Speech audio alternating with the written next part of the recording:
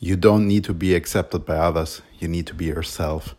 That's one quote I shared on Instagram today, and I realized this a lot. So I by myself know a lot about like struggling and thinking about what others might think of you or what they might talk about you or whatever.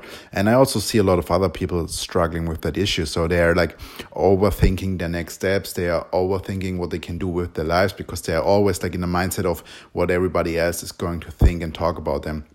But it's just not the way how you will really, get happy and get to move forward in life.